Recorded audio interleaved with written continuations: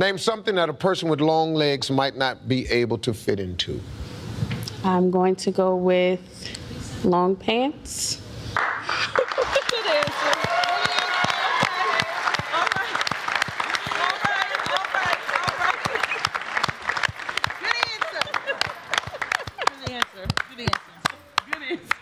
With me.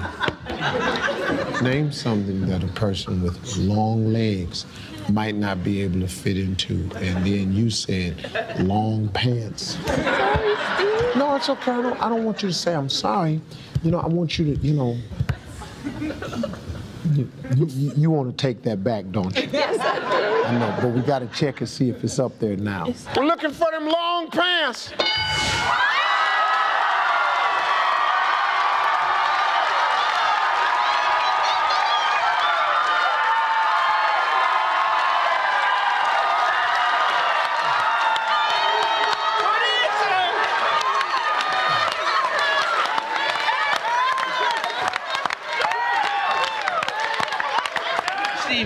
Do you want her phone? You shut up. Yo. Good morning, Crossroads fam. Everybody good? Steve Harvey, funny, man. Y'all better pray for that brother, though. He tripping. It's always an honor to be at Crossroads. I feel at home every time I come here. Is there anyone here who has never heard me preach? Raise your hand. Lord Jesus, Tim, I wanted to skip my story. Dang it. Just so you know, I'm at home, so we have a living room talk. I'm not here to impress you. That's not my job. My job is to speak the truth in love. Amen.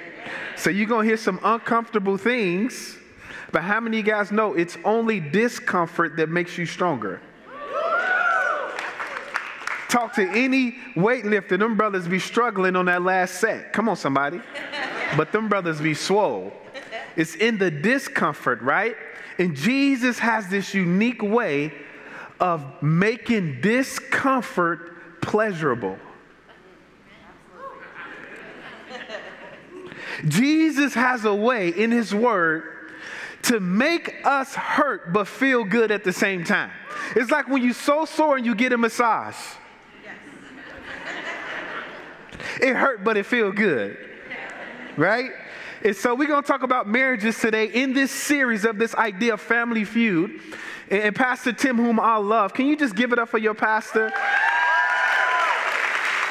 I love him and his wife. I love this church. They supported our ministry for years. And I love coming to Crossroads. Like I said, I feel at home. So I'm just going to be real, which I always am. But I'm even more comfortable because I feel like I'm at the crib. Come on, somebody. If you need a cultural translation of anything I say, see Pastor Tim after the service.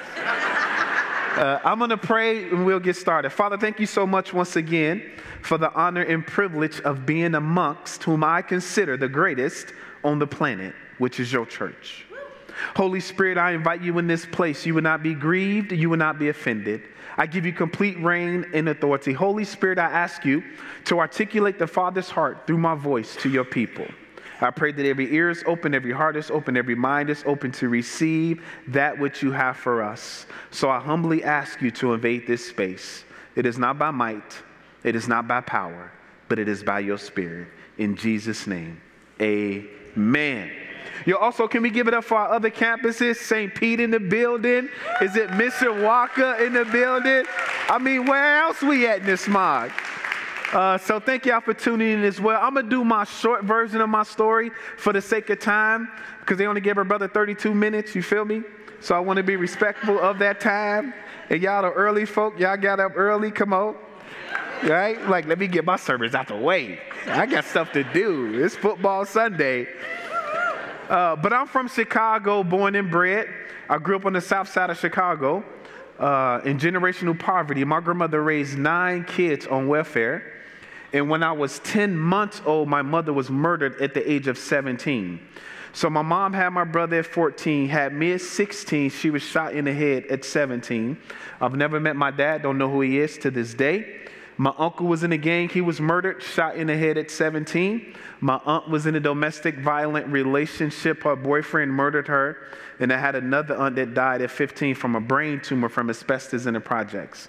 So my grandma raised 9 kids. 4 died. She raised 9 grandbabies on welfare in the project. So I grew up with a huge question mark on top of my head. If who am I and why am I here?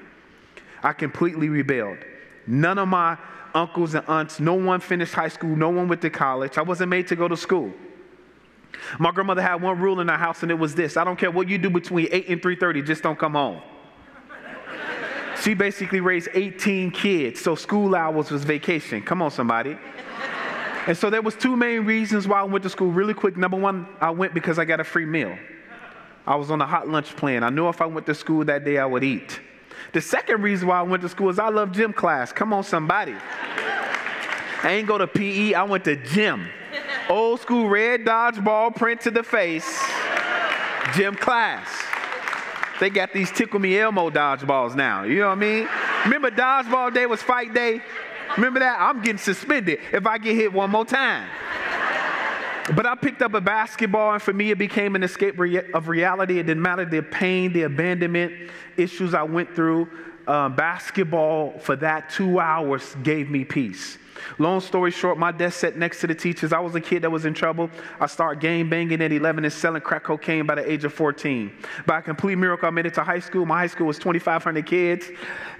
I was Turnabout King, homecoming court, prom court. I was voted the most athletic out my class, but nobody told me at the end of popularity was emptiness. Stop trying to be popular and impress people you'll never see again. You garner more pain by trying to please people that they can't help you recover from. So I remember at 18 years old being completely broken. I was being recruited to go play basketball. I always wanted to leave Chicago. I was like, give your brother a scholarship to Alaska, send me to Africa, get me up out of here. I ended up scoring a 14 on my ACT. How many think you go to college with a 14? You better not raise your hand. You chilling with me at the community college. Ain't nothing wrong with the community college. I'm just saying, if you don't put in the work, you won't get the success. I ended up going to a community college. I played 1 year of basketball there. And when I was 19 years old, I had an encounter that changed my life. I didn't encounter church. I didn't encounter religion. I encountered a person. And his name is Jesus. And he radically transformed my life. And so I ended at that community college, transferred to Olivet Nazarene University, got my bachelor's and master's degree. I'm the first in my family ever to attend college and get a college degree. Come on, somebody. My little cousin, my first cousin, just graduated, so we got 2 graduates in my lineage. And she graduated from Olivet as well. I convinced her to go. Come on. And so for 10 years, my wife and I worked with pro athletes, 8 of those years being full-time team chaplains to the Cincinnati Bengals. And I've been married 14 years, 4 kids. That's my story, and I'm sticking to it. Come on. But today, we talking about what it means to walk together in marriage. Now, if you single, divorced, there's a little something in here for you too. So don't tap out. We prepare for everything. If you get a new job, you go through orientation to prepare. If you're on a sports team, you practice all week to prepare for a game. Why don't we prepare for marriage? So if you single, don't tap out. If you've been divorced, don't tap out. Every wound that you have, you either take with you or you allow God to heal. So every time you're in a space, no matter where you are, God can give you something for the next season. As a matter of fact, the entire kingdom of God is made up of this principle: seed, time, harvest. Seed, time, harvest. We don't mind the seed. It's the time where we struggle. Right? And so if you want a marriage, our tagline for our marriage ministry is to help produce marriages that's never been seen before. If you want a marriage that's never been seen, you got to sow seeds that's never been sown. And then you got to be in the incubation period of patience and grace for your spouse to become and have a marriage you've never seen before. Oh, I'm about to preach. Jesus in Mark 10:8 says this: "For this reason a man shall leave his father and mother and be joined to his wife, and the two shall become one flesh. So then they are no longer two, but one flesh." Jesus also said this in Matthew 19:6. "So then there are no longer two, but one flesh." So then what? Therefore, what God has joined together, let no man separate. So this idea of walking together and becoming one flesh. But in that text, Mark 10:8, he said, "For this reason, a man shall leave." Now, I don't know if you ever read the Genesis narrative, right? Everything was awesome. Remember that song, Lego Movie? Everything was awesome with Genesis 1 and 2. The bomb, right? They marriage flourishing, living the dream. Then Genesis 3 happens. Sad to say, many of our marriages stay in Genesis 3. God designed marriage for it to be Genesis 1 and 2. God's intent for marriage was to paint a picture to the world of what was to come. Don't you know the Bible says that the church is Christ's bride? Prophetically, marriage is a walking picture of God's love towards his people. That's why you got to fight for it. Your marriage is a billboard to the world. It is quiet at Crossroads. But have you ever also wondered why God put Adam and Eve together and said, "For this reason a man shall leave his mother and father"? Time out. Adam and Eve ain't had no mama and daddy. It was an insurance policy. Come on, somebody. God knew in-laws was going to be a problem. See, God think way better than we do. Come on, somebody. But this idea of one flesh walking together, to be one flesh in unity means to be like-minded. It means to be in sync, in one accord. It means being together in all that you are. See, the moment you committed on that day when you got married, you committed to a covenant. See, the world loves contracts. The kingdom is all covenant. See, I worked with pro athletes for years. They would give you all this money, but at any time they could cut you. Have you ever thought about that? Like, bro, I just signed over all that I am to you, and I had one bad season and you cut me. It doesn't work like that in marriage. You can have one bad season, and guess what? You might have another one. And you might have another one. And you might have another one. Come on, somebody. But in covenant, you die to get in, you die to get out. The moment you said, "I do," you died. The problem is we keep coming out the grave. That's why we keep having problems in our marriages. Right? Didn't Paul say, "I was crucified with Christ"? It's no longer I who live, but Christ lives in me. It's amazing. The last thing we want to do when we argue is pray. Come on. The last thing you want to do is grab a hand. Come on, somebody. When I'm right. One of them like, "I don't mind praying because I know I'm right." The other one like, "You know she ain't right, but I'll pray anyway." In both instances, you got to die to yourself. See, a covenant marriage and walking together means both parties die. Do you know a seed can't even bring forth fruit until it dies? So you got to die to you. Your marriage has nothing to do with you. Everything that God has deposited in you was for somebody else. Listen to this. You are not married to make you happy. God created marriage to make you holy. Your most time, listen, in covenant marriage, Adam and Eve was completely naked.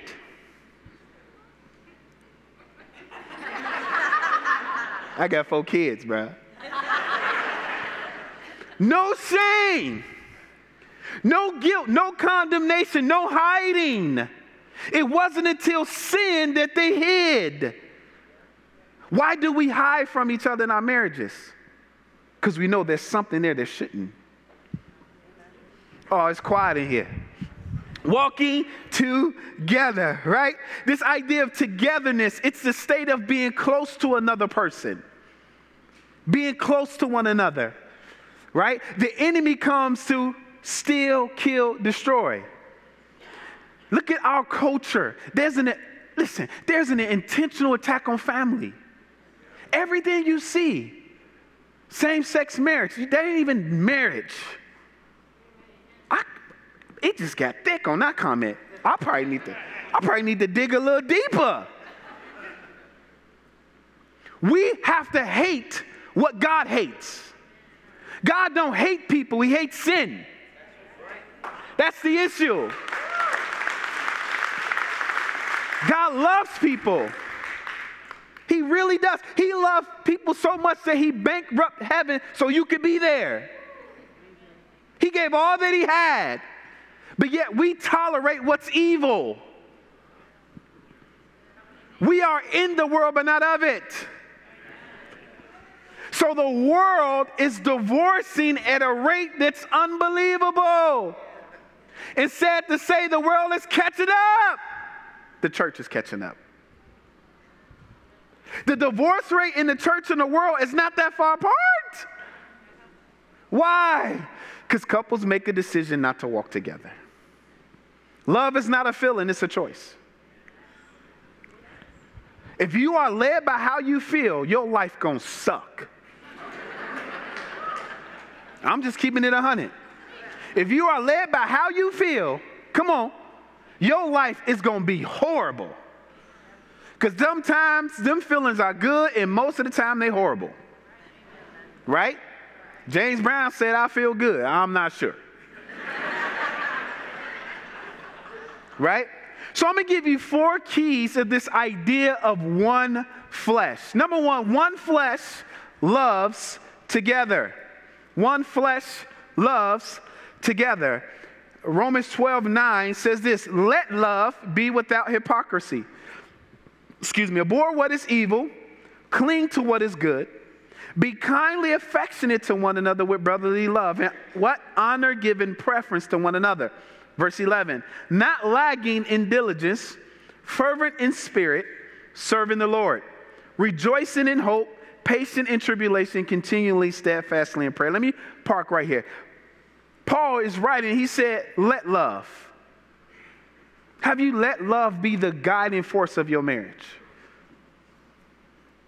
See, love is a force, just like faith is a force. Did you know that? Love produces something. Agape love is a love that's lavished on one another whether they deserve it or not. Isn't that John 3? For God so agape the world that he gave. You think the world deserving of Jesus? Heck no. I wouldn't have gave y'all my son. All y'all can go to hell. I'm keeping mine. Right? Think about this. God sacrificed who he was for people who turned their nose up at him, who turned their back on him, who has forsaken him, and he knew that and he did it anyway. That's love. It should be the same in your marriage. You choose to love. Isn't it amazing that we serve a God? This is amazing to me. We serve the only God who reigns sovereignly over people whom he gave free will. What? All other gods want to control. Why did God set it up that way? Because love desires to be chosen. God wanted to be chosen. So every day in your marriage, you got to make a choice to choose love. It's a choice. Sometimes that knuckleheaded dude don't deserve it. Sometimes she doesn't deserve it. But love has nothing to do about who deserves what. It's a choice. Because I know I don't deserve God's love. I know I don't.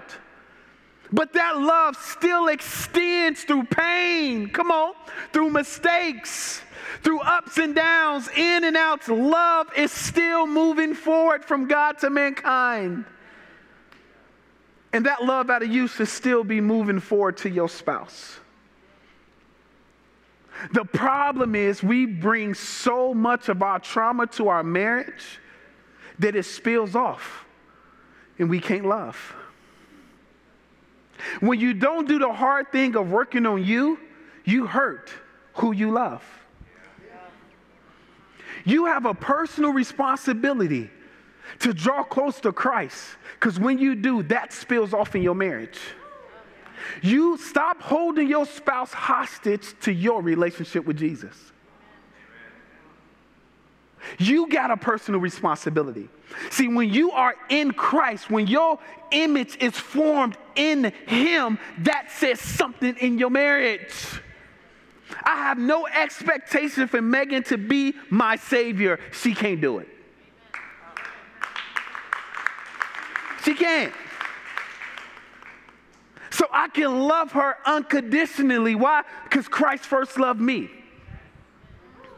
Right? Come on. He said, let love be without hypocrisy. That word hypocrisy means undisguised, without dissimulation. It means to be sincere. Like on that wedding day, you was on 10. We just met with a starting linebacker in the NFL. We still counsel couples. And the wife now was crying, was like, you know, and it was sweet, but I kind of chuckled, but not really. But anyway, she was like, I just thought every day was going to be like our honeymoon.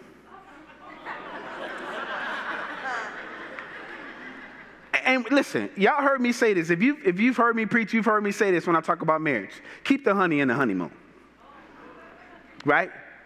It ain't going to be the honeymoon every day, but you can fight for it. Come on, somebody. Never complain about what you permit. Oh, that's tweetable. Never complain about what you permit. If you single in this room and you have a desire to be married, you got to do things now that's going to sow a seed for the marriage that you want. But you got to do it. So when the marriage comes, don't complain about what you didn't sow. You looking at other people's marriages, eyeing their marriage, envious over their marriage without putting in the work for your own. If I could define marriage, it's WORK. Marriage is work. You living with a whole nother human being. Let alone it's a woman. That's a whole nother species. Like if I go to Mars, I got to learn about the people. If there's any life on Mars. Right?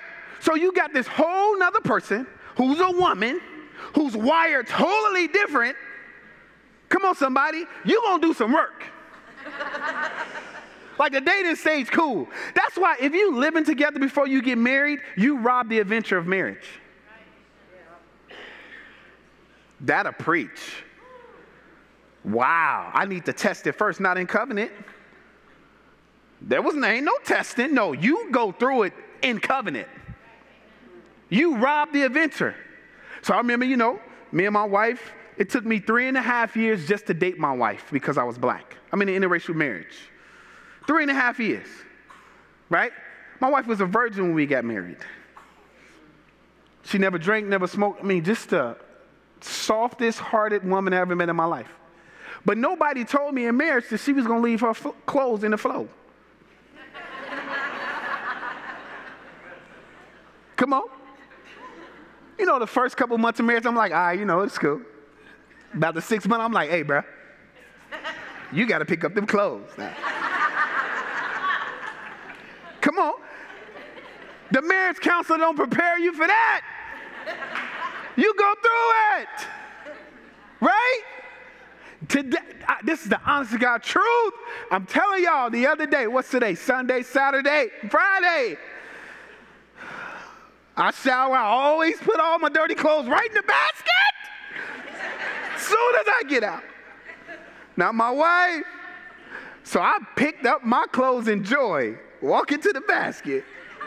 I walked right past her clothes and the Holy Spirit said, pick them up. I was like, why? Can't you pick up my own clothes? She grown, man. Pick them up. Because you called to serve one another.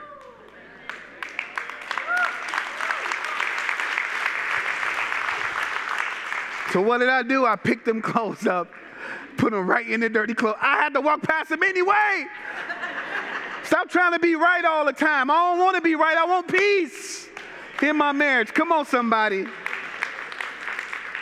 Number 2, one flesh forgives together. Forgives together. Mark 11:25, Jesus. And whenever you stand praying, if you have anything against anyone, forgive him, that your Father in heaven may also forgive you your trespasses. But if you do not forgive, neither will your Father in heaven forgive you your trespasses. Isn't that interesting? The last person we want to forgive in our marriage is our spouse. You don't know what they did. Yes, I do. But I know what I'm going to do, and I'm going to need God's forgiveness. So I might as well let her go. Right? Unforgiveness, y'all heard this, is like drinking poison, expecting the other person to get sick. Unforgiveness is being locked in the cage and handing the other person your key. No. Jesus says, if you stand praying and you have something in your heart against anyone, I love Jesus. Don't you know the Holy Spirit is very intentional with the words in the Bible? Anyone. When the Bible says to love your neighbor as you love yourself, you don't get to skip over your spouse. It's amazing. We will talk to people all lovely at work, right? Come on, at Walmart, and then we get home and talk to our spouses like dirt. You would never say that to your coworker. It is quiet at crossroads. But we will look at the image of God in our spouse and call them dumb or stupid or lazy or ugly or fat. Are you kidding me? What right do you have to speak down to the image of God?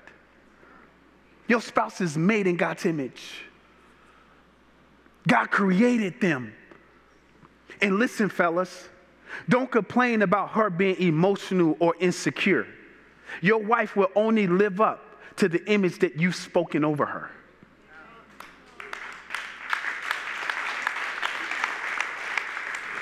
I learned this the hard way. Our first year of marriage was horrible. When I say horrible, y'all, I mean horrible. It was horrible. Because I had no capacity to emotionally connect with my wife. See, fellas, is there kids in here? Dang it, I'm going to go PG-12 and a half. If you want 10 o'clock p.m. to be fire, you better connect emotionally during the day. See, men, we microwave. We ready to go anytime. Say what? Do who? I'm in there. Say less. Shorty, you got a microwave. So you might have to rub a little bit, do a couple dishes, cut that yard, do some of the honey-do list so you can get some honey. Fellas, we make this way too hard. It's easy to get some. Come on. Just tap in. Now, you might have to bite your tongue. You might have to, come on, go get some counseling for emotional trauma. but it's well worth it. Come on, somebody. But if you're going to walk together, this idea of walking together, this idea of forgiveness is essential to have a healthy marriage. You got to forgive. It's not an option, right? Don't you want to walk in your house? How many guys, listen, how many of you know you can walk in the house from work, fellas, and you know there's beef? Like, you can cut the tension. And for me, I start Rolodexing like, all right, what'd I do? But man, I know I cut the yard. I made that phone call. I did. You ain't text me today. Dang it. Right? So fellas, you preheat through a couple texts. Are y'all with me? I'm trying to help you out, brother. Right?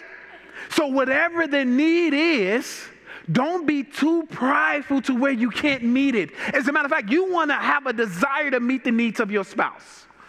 It's not whether they deserve it or not. It's because I agape them. I love them. I want to serve my wife.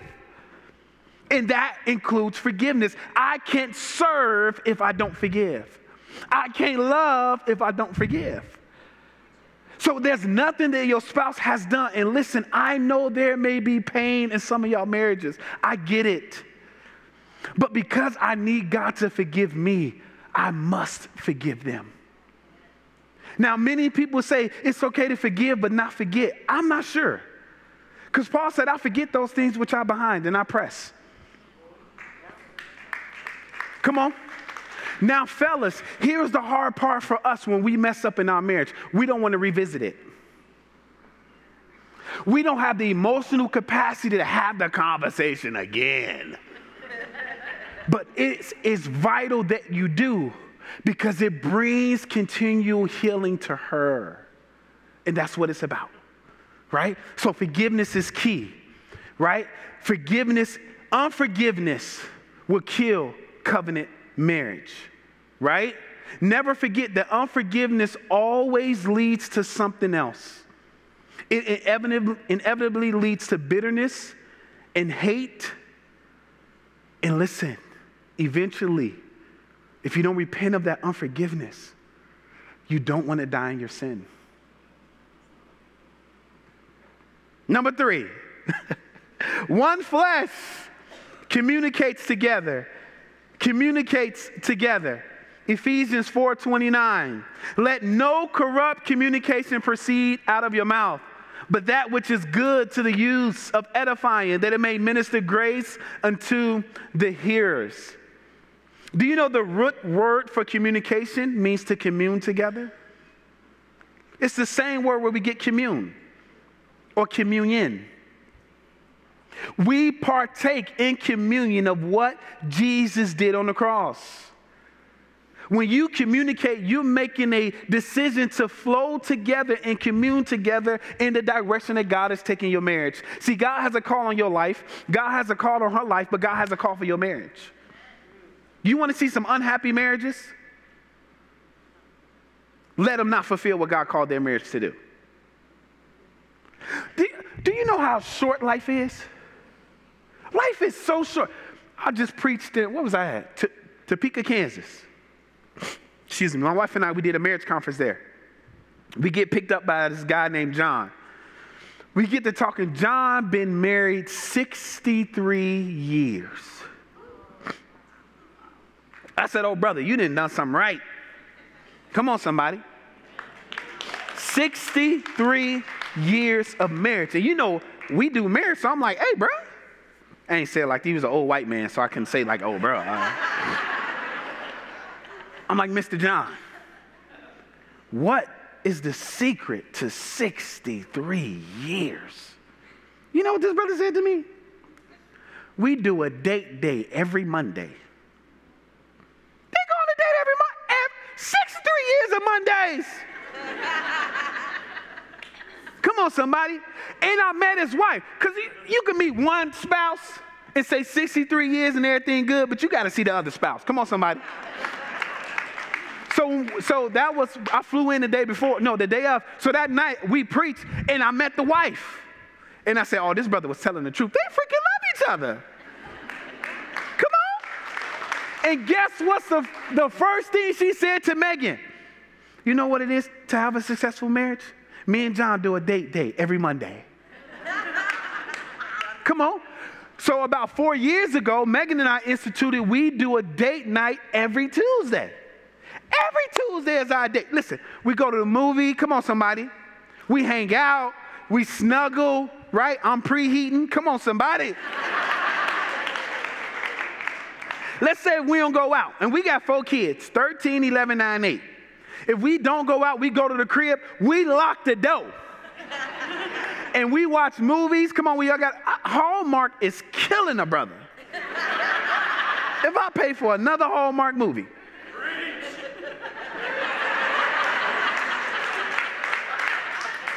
But the only blessing about Hallmark, it preheats. But our kids know it's mommy and daddy date night. Listen, your marriage is the last line of defense for your kids serving the Lord. Wow. Your marriage is the last line of defense of them choosing the right mate. Because kids never do what you tell them to do. Kids only do what they see you do. Some of us are in marriages responding because of how we saw our parents respond. And if the divorce rate in the church is just as high as the world, then many of us did not see great marriages. But that don't have to be you. Last point. Y'all with me? So you got to communicate. Communicate. Here's a couple things. I'm running out of time. Y'all got to create what we call grace space. Everyone say grace space. Grace space is the space where you sit down in your marriage. You got to talk about the hard thing. You know what I'm talking about? But you got to allow your spouse to express their feelings authentically without you taking it personal. So you got to use what we call I statements. And I remember this happened a few years ago in our marriage. I said, listen, shorty, if this going to work, like I'm going to be authentic in communication, you got to let me say what I say and how I feel without you taking it personal. But you got to use I statements. I'm not saying you, but I feel.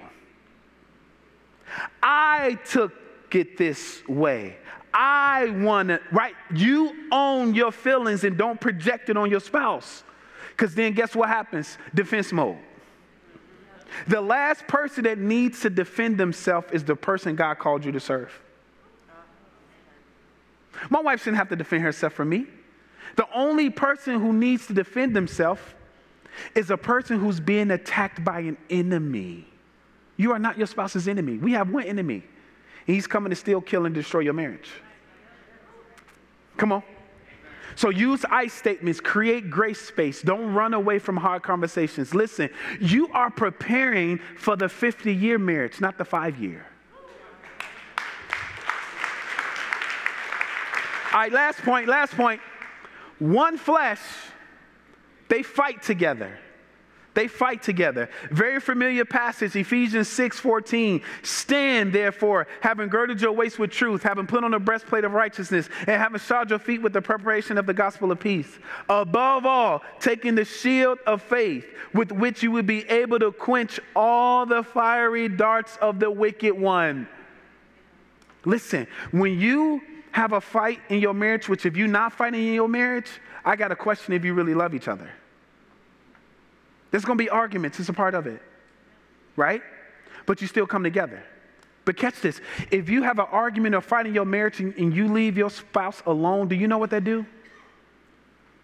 It causes them to drop their shield and they get fiery darted from the enemy. Don't leave your life. Listen, fellas. Don't leave your wife alone in her thoughts. Listen. Don't run. I need to go. If that's the case, don't leave the house. You leave your entire family unguarded and open to the enemy. Say, I need to go to the basement, or let me get 5 minutes in the room, but don't leave your house. God has called you as the covering of your home. Do you know when you see inner cities and the crime in inner cities, let me just use my own city. 75% of inner city homes, there's no dads. Why? No covering. Your responsibility as the guard, as the high priest, as the king of your home, God will not only grace you to do it, He will empower you to do it. But you can't leave, fellas. You got to stay in. Even though it's emotionally heavy, you got to deal with it.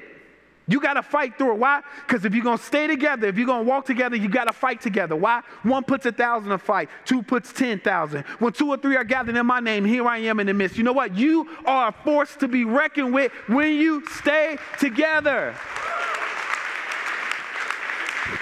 So don't run. Don't run. All right? So number 1, if you're going to walk together, you got to what? One flesh does what? They what? They love together. If you want to walk together, one flesh what? Forgives together. If you want to walk together, one flesh what? Communicates together. If you want to stay, one flesh what? Fights together. Everybody stand to your feet. Woo! Man.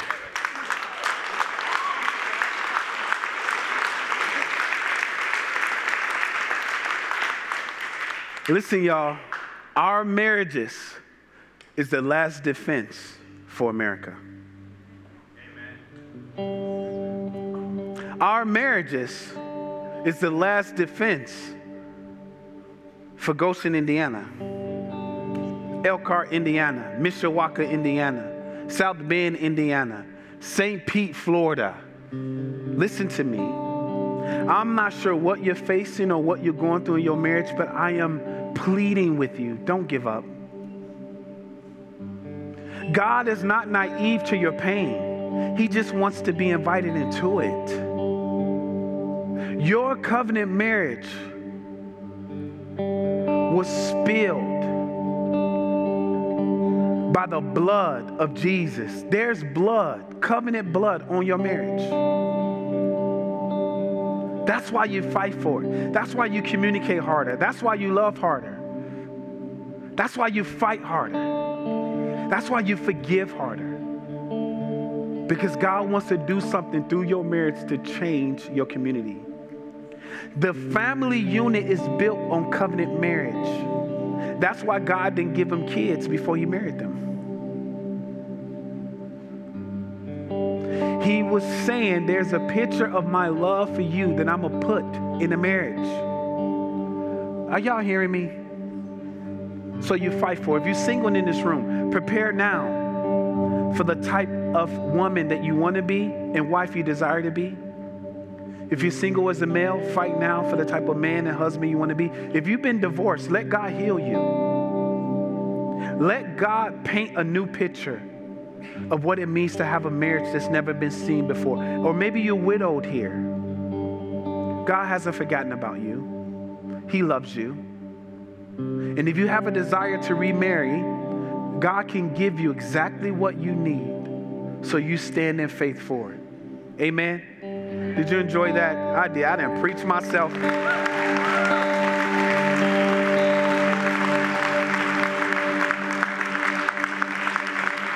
So I'm going to pray over us as we go. Let me pray for you. Lord, thank you so much for Crossroads Church. Right now, I just lift up every marriage to you. The marriage that's struggling. Maybe there are marriages in the valley here. I just pray right now that they look up. Because a valley can't exist without a mountaintop. So I pray that they look up. Holy Spirit, I just pray for a fresh wind and fresh fire in marriages right now in Jesus' name. May men take their rightful place as leaders, prayer warriors, providers.